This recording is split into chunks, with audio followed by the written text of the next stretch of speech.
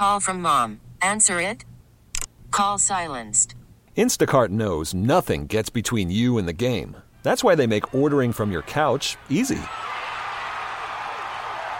Stock up today and get all your groceries for the week delivered in as fast as 30 minutes without missing a minute of the game.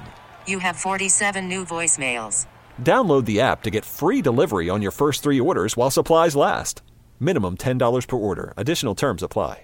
Hiring for your small business? If you're not looking for professionals on LinkedIn, you're looking in the wrong place. That's like looking for your car keys in a fish tank. LinkedIn helps you hire professionals you can't find anywhere else, even those who aren't actively searching for a new job but might be open to the perfect role. In a given month, over 70% of LinkedIn users don't even visit other leading job sites. So start looking in the right place. With LinkedIn, you can hire professionals like a professional. Post your free job on linkedin.com/recommend today. Welcome to Nothing Impossible on St. Louis's News Radio, KMOX. Welcome in, but how can we make sure you are who you really say you are? Michael Calhoun, supposedly, with Travis Sheridan. Actually, we're using our real names on the show, unlike a lot of people on Twitter. That means we must not be bots. We must be real. Yeah. Well, we're going to talk with somebody, Chris Reimer, who's been on the show before. He's a big social media guy for St. Louis, one of the people who were on the vanguard of Twitter when it launched in the area. He's got an idea for we know about the blue check mark that says, all right, you're a celebrity and you're legit on Twitter, but he's got a proposal for a green check mark.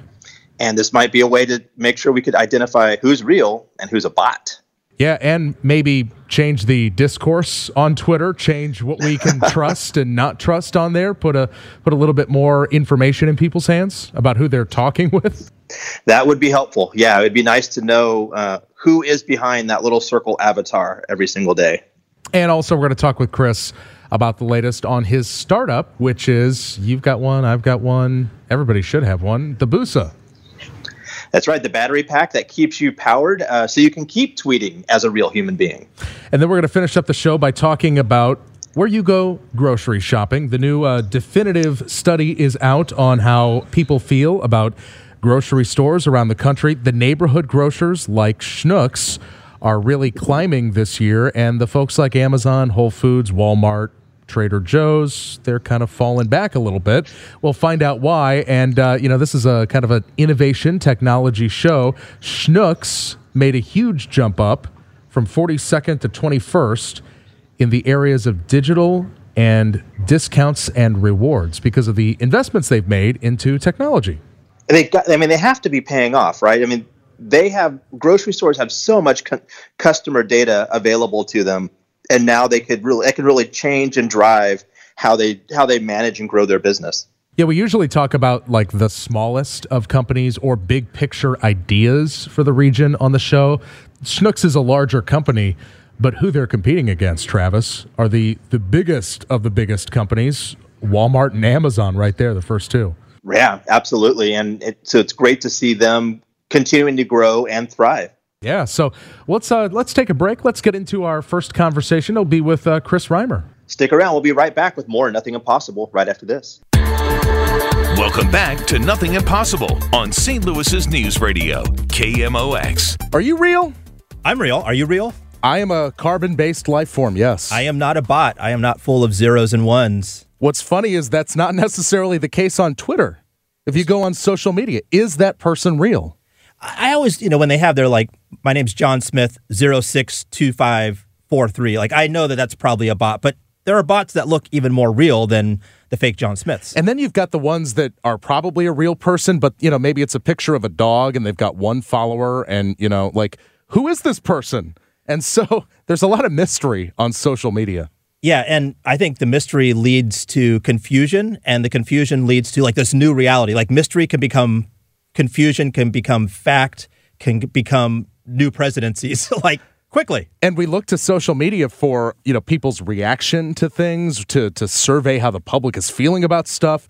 And how do you do that when you don't know who's a real person and who's not necessarily? It'd be a lot easier if there were some sort of way to tell. Should we talk to a real person? Well, let's talk to one of the people in the vanguard of Twitter. I remember years ago when it was this brand new thing. This guy named Rizzo Tees was just racking up the followers. Chris Reimer is joining us, the St. Louis Twitter legend. He has a blue check mark next to his name, and we'll talk about what that blue check mark means. But Chris, thanks for joining us. You floated an idea out there over the weekend of a green check mark, right? I did, and guys, I'm very glad to be here in corporeal form and talking to you as a real person. Yes, I did post a blog post that discussed a new idea. Instead of a blue check mark, which is reserved for famous people and accounts in the public interest or whatever, I came up with the idea of a green check mark. Would you like to hear my monologue about it? Yes. Well, I mean, go for it. Why a green check mark? Well, first off, remind people that the blue check mark is for, I don't want to say celebrities, but how do you best describe who gets the verification check mark?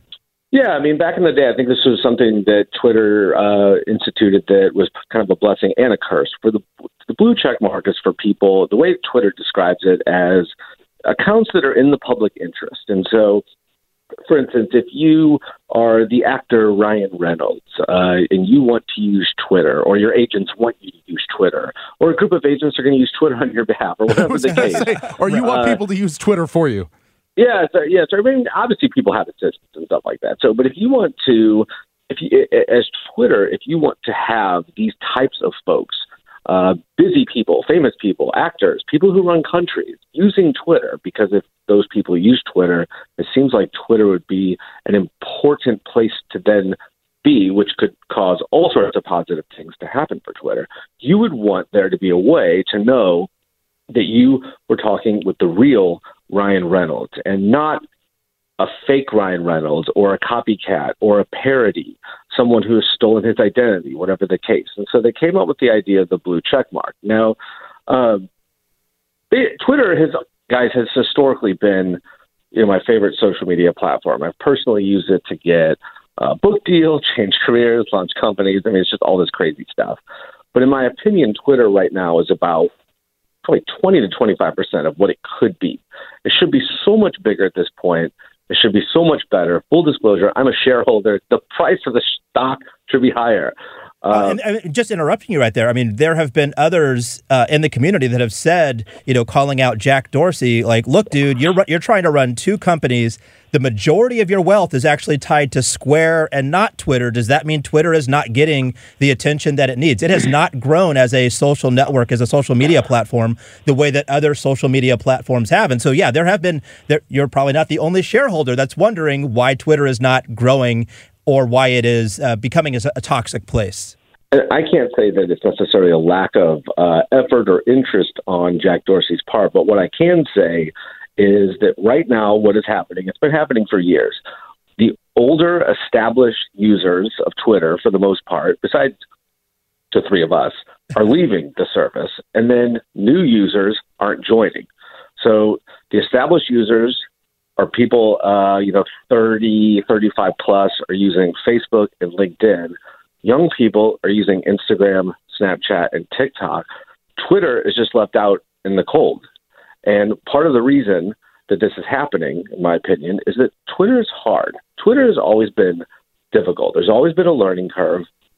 Twitter has never had a decent onboarding process designed to teach us how the service works, to make us feel welcome. The amount of spam, hatred. Believe it or not, there's actually pornography on Twitter. It's probably one of the only services that actually allows it or just turns a blind eye to it. There are bots controlled by foreign governments. And all of this makes it really easy for users, the longtime users and the new ones, to basically back away and never come back. And the problem is that this contributes to a really poor user experience.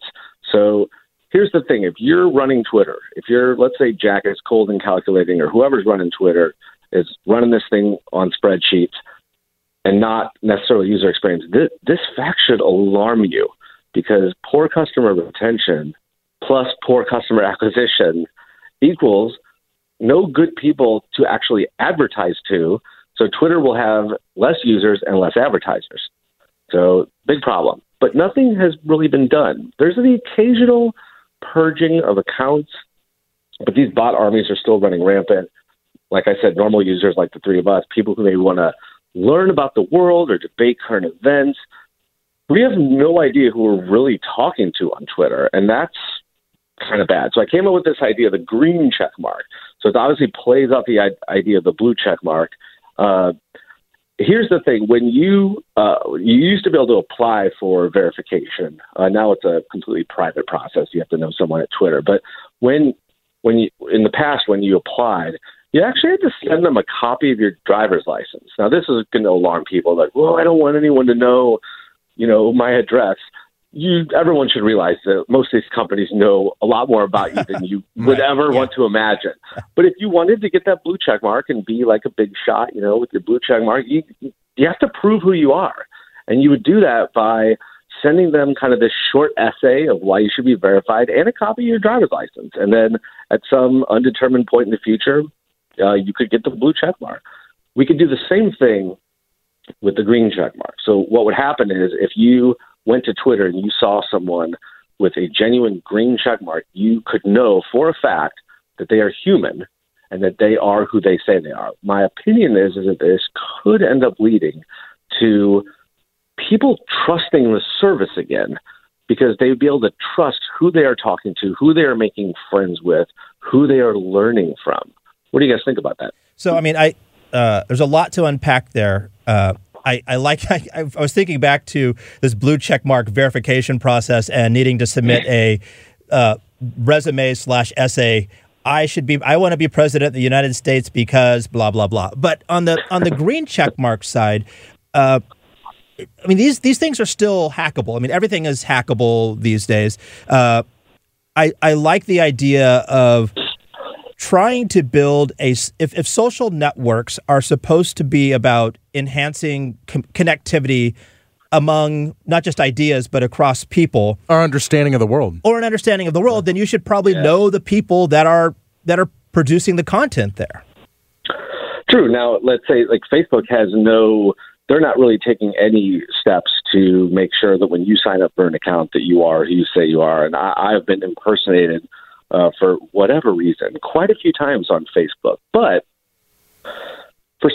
on Facebook, they're not asking for your driver's license. So on Twitter, it just seems like it's a worse problem because it's so easy to post on Twitter and it's so easy to talk to others very quickly on Twitter. That was one of the parts of Twitter that I just was always very enamored with, was the idea that if I wanted to reach out to someone who I don't know, who's famous, that I appreciate, or I just saw in concert, who I just, met in the line to get my book signed, I could always tweet them later and at least have this feeling in my heart that they might see it. And then if they ever responded, it's just like this amazing magical moment. That's people connecting.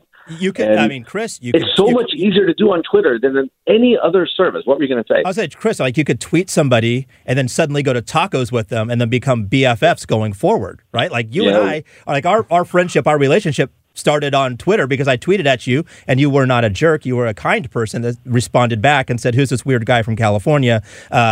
He mentioned tacos, so I'm down." Where'd you go for there's tacos? Nothing to say. Hold on. We got to get the important question in here. Where'd you go? Oh, we were at Durango up on Page, which is one of the best, what I would say, authentic. I always do air quotes, but I mean, it really is good Mexican. But Travis, there's nothing to say that someone couldn't have just handed you my mobile number and you text me or call me or whatever. But Twitter makes it easier and more fun. Well, I also think handing somebody a mobile number, I think there's levels of privacy. Like, I don't really hand out mobile numbers of people, but I'm like, hey, you know what? They're on Twitter, which means if you are on Twitter, unless you have a blocked account or a private account, if you're on Twitter, that means that is a preferred way to engage you in public. It's like That's a great point. You're at an event. You're at an event, and I can walk up to you and I see you at an event. You're in the Twitter sphere. But giving somebody a number is another level of privacy. People don't. That's funny too. On a side note, people don't necessarily always realize that Twitter is a very public place, for better or for worse. And if you don't have your account locked, you are really actually inviting anyone to talk to you. And so the other night when I was celebrating the Patriots' loss in the playoffs, I just was, doing a search for, I don't know, Sad Tom Brady or something like that. And I saw someone tweet something that I really liked, and I responded to them, and they wrote back and said, "Who are you?" And it's like, besides having a fully fleshed out bio that they could check out, it's just very funny. I wanted to remind them, you realize you're on Twitter right now. This is all very public. You're not like in a four-walled room just talking to yourself here, So what's been the response? You posted this blog post about the green check mark. By the way, I can't help but notice that green is also the color of Busa. So I'm sure there was some strategy there. Very well done, sir. It's on brand, baby. It is on brand. It's on brand. What's been the response to this? One person on Twitter said that there was no way they would send Twitter their driver's license. Now, what was really funny about that is the account itself, and I have no beef with the person who posted it, is actually a really, really good example of exactly what I'm talking about, because the account, they don't use their real name. They don't use the real avatar. I can't tell if they're a real person or not. Mm-hmm. So at all. Person in quotation marks. I believe it's a real person. I don't mean to accuse otherwise, but I mean, I've used Twitter long enough. You can kind of see where it may be a bot or just, an account being handled by some unscrupulous person or whatever. This person doesn't seem to be that way. And I get what they're saying. If you're a total privacy hawk and you don't want to provide Twitter a copy of your driver's license, that's cool. That's cool. My idea is born from this experience that I went through in order to get my blue check mark. And then, as I mentioned in the blog post, there's something very interesting that you are provided once you're verified. On the notifications tab on Twitter, instead of all, which is basically anyone talking to you, and mentions, which gets rid of the likes and retweets, and then literally you can just see exactly who's talking to you, there's a verified tab.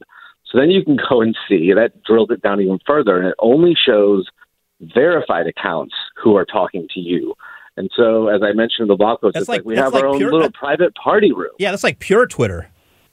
I mean, that I wouldn't go that far. What I would say is that if you're Ryan Reynolds and you want to throw down with, DJ Khaled and, Steven Spielberg or something, and you don't want to, and you can't find their responses to you because you're Ryan Reynolds and you receive thousands.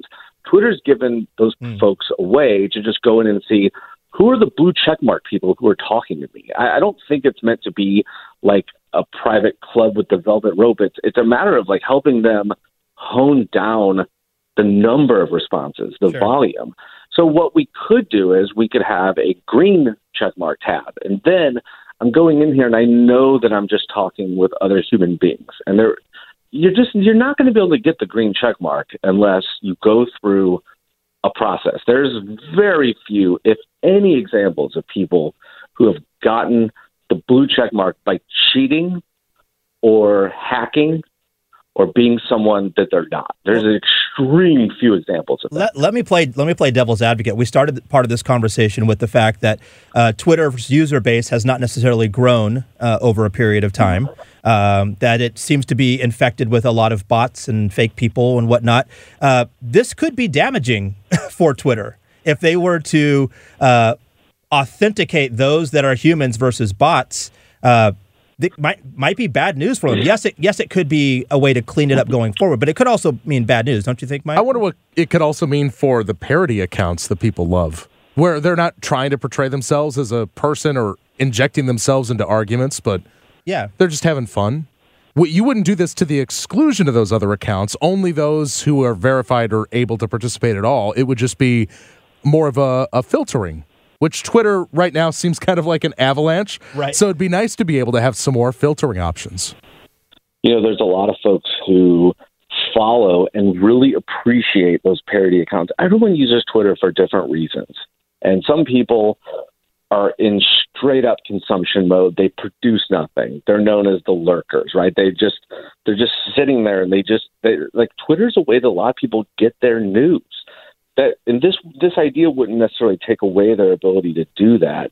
For the parody accounts, if you're being funny, if you're delivering, if you're getting a huge following, I believe that people are still going to go and be able to find your tweets.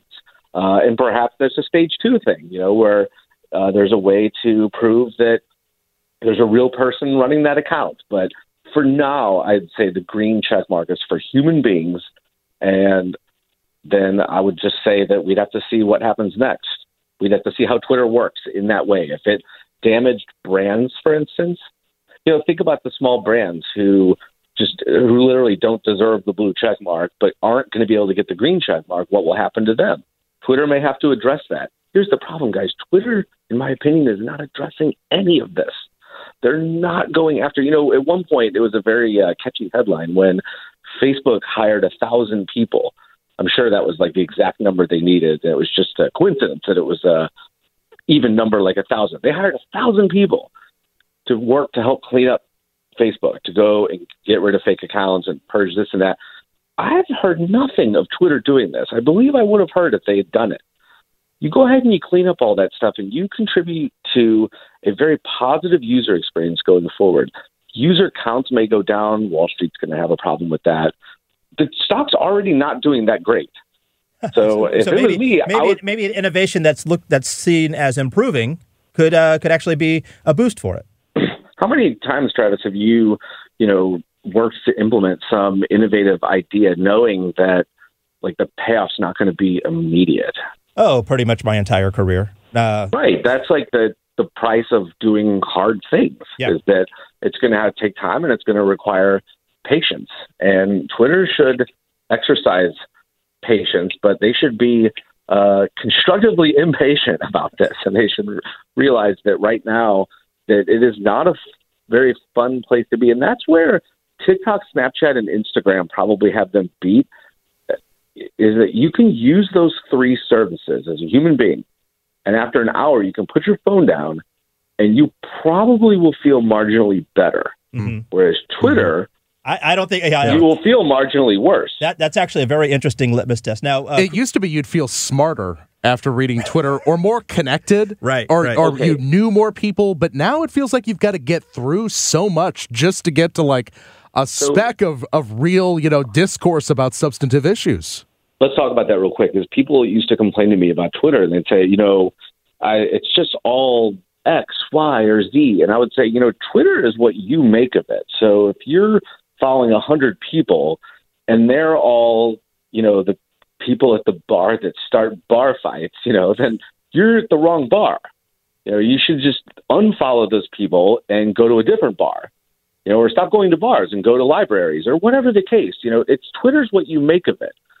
I can't say that as much anymore because people, going into the trending topics, you're able to see a lot of stuff, even if you're not following people.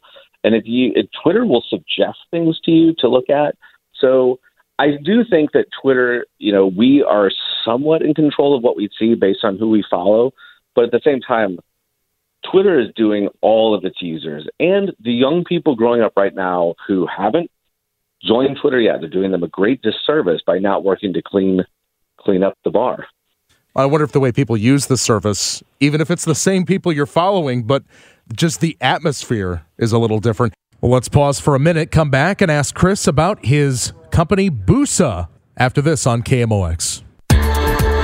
Welcome back to Nothing Impossible on St. Louis's News Radio, KMOX. Welcome back. We're talking with Chris Reimer about his idea to improve Twitter by making it easier to tell who's a real human. Give us an update on how Busa Tech is doing. Was just traveling. Busa saved me multiple times. Take it everywhere I go. Tell us about your the latest with your iPhone and other electronic device charging. Yeah, for people who don't know, Busa is a portable phone charger that gives you basically the ability to carry around what I call personal private power. It's basically a private power source. You don't have to go and plug into that strange USB port at the airport or hope that the plug in your airline seat's going to work. It's a way to carry around basically 2 days of power and keep your smartphone up and running so you can go on Twitter and get all depressed about things. But so Busa's going really well. Like I said, we're about a year and a half in, and sales are going well. I had a Black Friday, Cyber Monday that was much bigger than 2018, so that was really exciting. And it's just always cool to know that there's folks like you guys who, bought them and rely on them.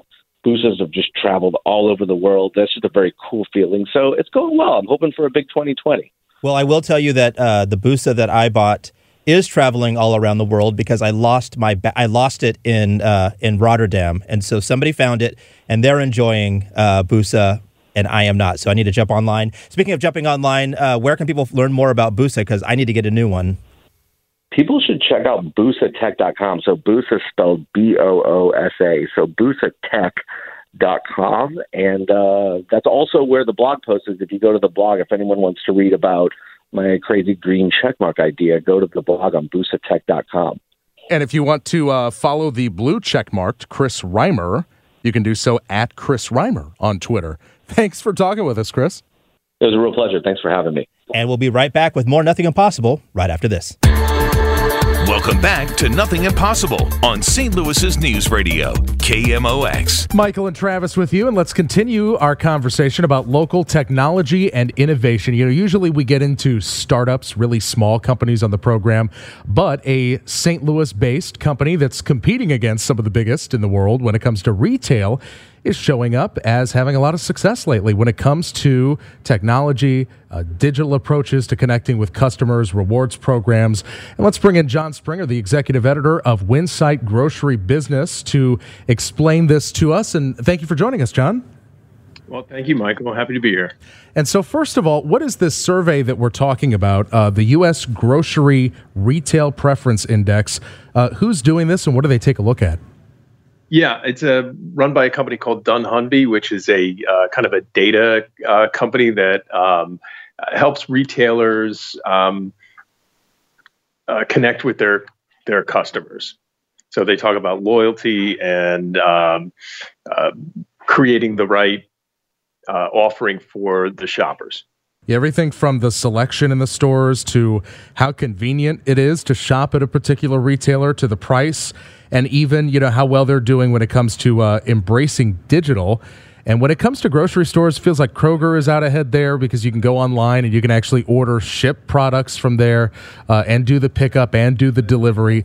But how does Schnucks, the St. Louis-based grocer that's Midwest, their territories in the Midwest, how does Schnucks do in this?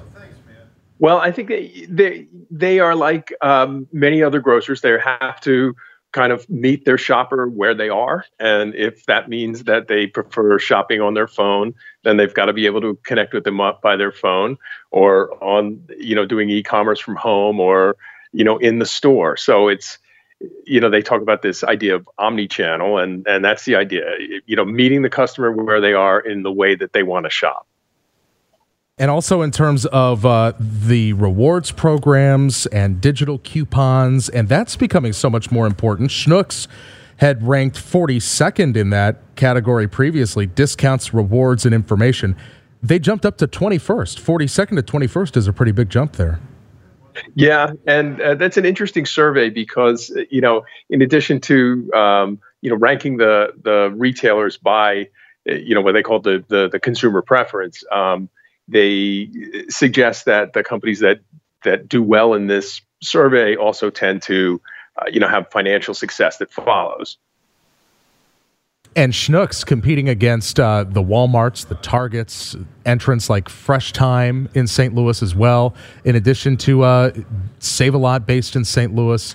How important is it for retailers to embrace digital and loyalty in order to retain and attract customers?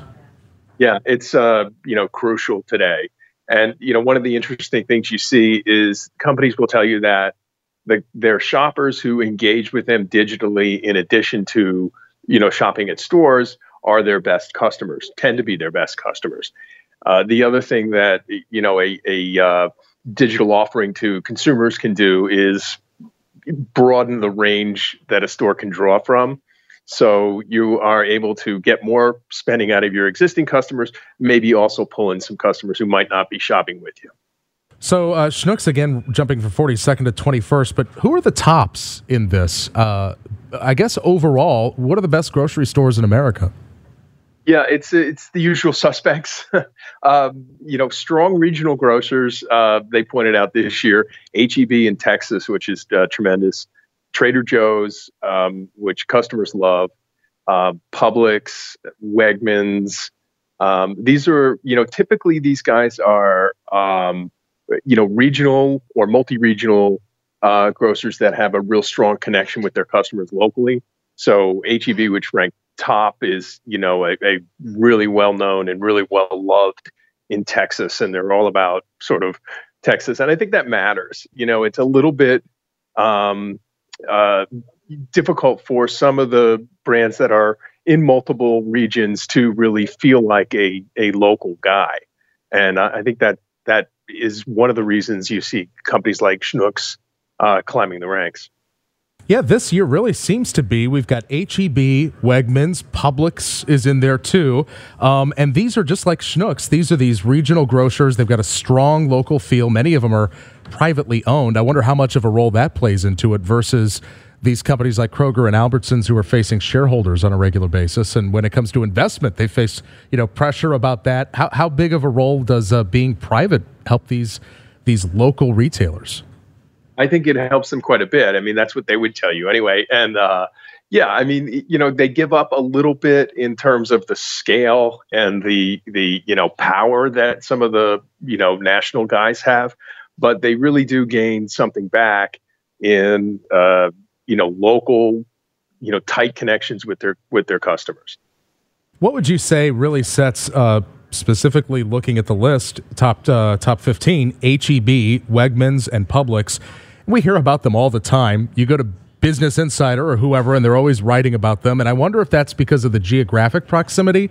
They're in New York, and Wegmans is right there, so they're going to write about it.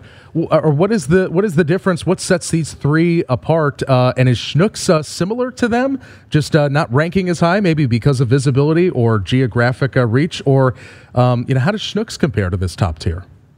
I think Schnucks is doing a very good job. They're really getting out in front of a lot of some of the trends that you're seeing out there. For example, this is not a big deal, but I know they've got robots in their stores that are scanning the stores for inventory and kinds of things like that. So you're seeing a lot of retailers that are making some investments in some technologies that are helping them to be more efficient and operate better. That gives them money, investment. They can kind of plow those savings into ways to connect closer with their customers. As to the top ones you mentioned, like I said about H-E-B, they're all about Texas. They run like magnificent stores. Their selection is great for the shopper there. Publix does a very good job with service. They say it, but they also back it up. Wegmans is a little bit different. They have a really unique format, beautiful stores with a lot of like great merchandising, fresh prepared foods. It's really kind of an event or a destination to shop there. And as we look to the future, is there a sustainable path forward for these regional grocers who, again, have limited geographic area that they go to in terms of the scale they can get? I know, many of them, actually, I believe Wegmans and H-E-B, I believe, are in the same Topco alliance as Schnucks. They share store brands and that sort of thing. But are we going to get to a point where these regional grocers will maybe need to merge to compete against whether it's a Walmart or whether it's a pure play like a Kroger? Yeah, it's hard to say. I mean, a number of regional grocers had been rolled up before, making companies like Kroger and Albertsons as big as they've been. And some of those acquisitions were home runs and some of them weren't. But I think it really, kind of takes two to deal. So if the company is looking for a parent and a larger entity wants that growth, maybe there's a match to be made, but I really can't predict that at this time. What generally are the trends in grocery, whether it's technology or new convenience features, new ways to get your hand on the product that they're rolling out, or new approaches within the store for folks who are actually physically still going and not ordering online? You mentioned the robots that are doing stock checks inside of Schnucks. What are the trends that we're seeing that maybe Schnucks we will see there in the next few years? I mean, I think broadly speaking, it's about convenience, price, and quality, which is three things that were highlighted in this study. And really, there's different ways of going about it. So the companies are definitely looking at technology. AI is a means to do everything from stocking shelves or doing checkout or ordering or doing their, sales flyers and those kinds of things. that's really making some headway in the industry now. As far as the consumer goes, it's about convenience, it's about health, it's about local products and natural and organic foods, those kinds of things. So, they're all kind of attacking it in their own way. But generally, you're seeing a lot of creative ways for companies to kind of go after these big overarching trends. And being connected to the customer is what they'll tell you is really the thing. So it's the customer driving it, not necessarily the technology. The technology is enabling it. And when we take a look, the rise of Kroger has a whole division that is just dedicated to artificial intelligence and data insights.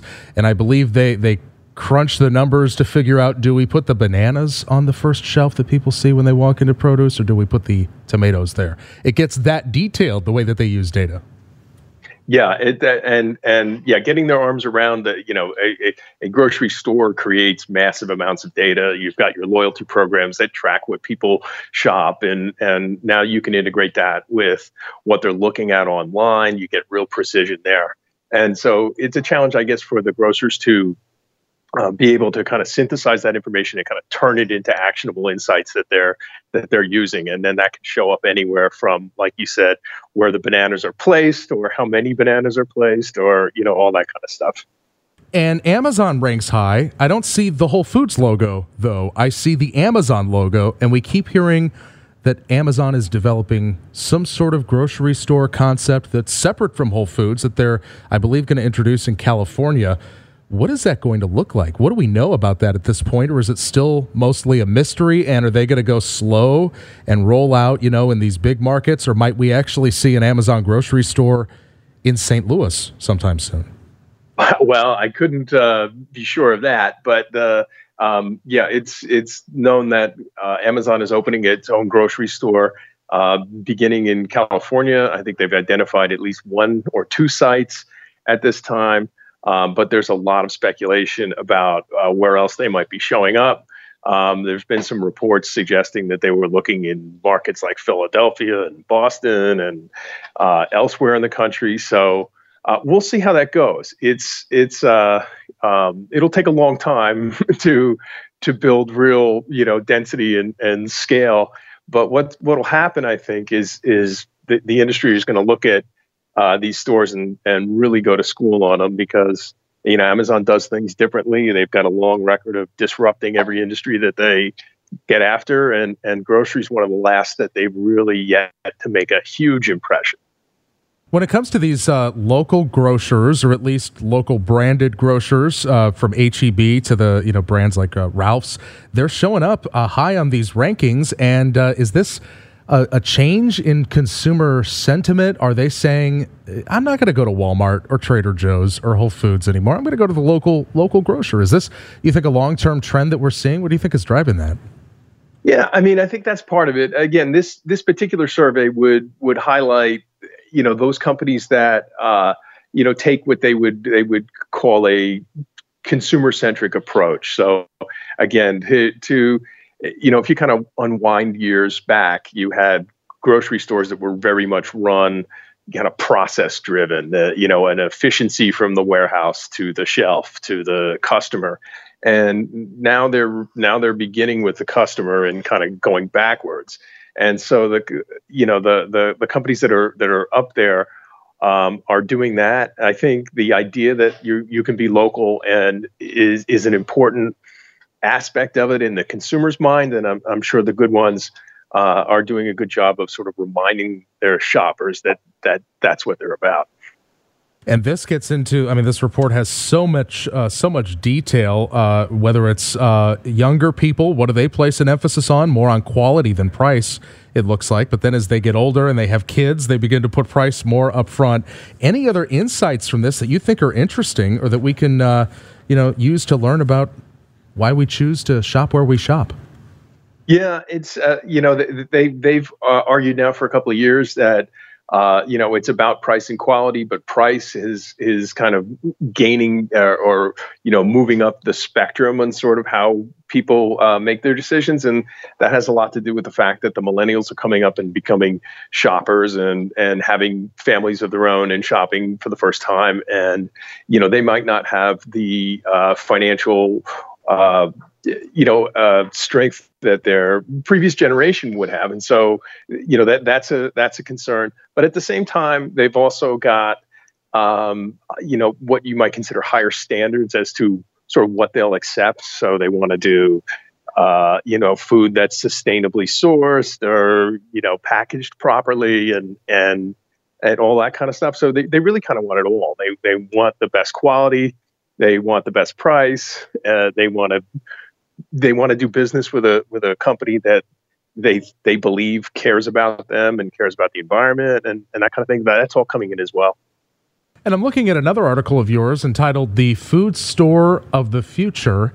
And John, we've heard, for instance, about how folks in the warehouses may be replaced by automated picking machines that pack the pallets that go to the stores, or maybe the box that gets mailed to you.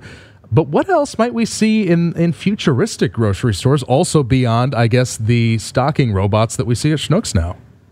Yeah, well, I mean, there's all kinds of stuff that we referred to a little bit earlier. But, one of the things you're seeing in some stores now is, in order to enable efficient means of picking and preparing orders for, grocery pickup or delivery, some grocers are experimenting with what they call mini or micro fulfillment centers, which are robotic 10,000-foot warehouses that might be built on the back of the store or on an adjacent property, and they will do the work of an Instacart shopper who might go pick things off the shelves.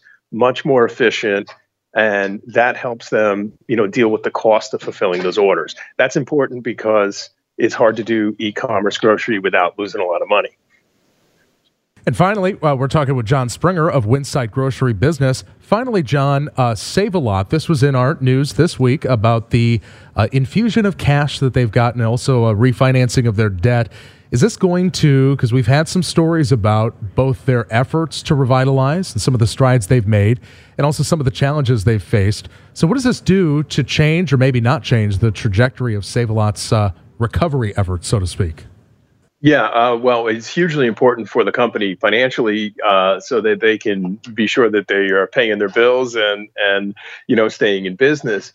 What was interesting about the refinancing is that it's coming along with the implication that the company is going to look to be a wholesaler and not a dual wholesaler and operator.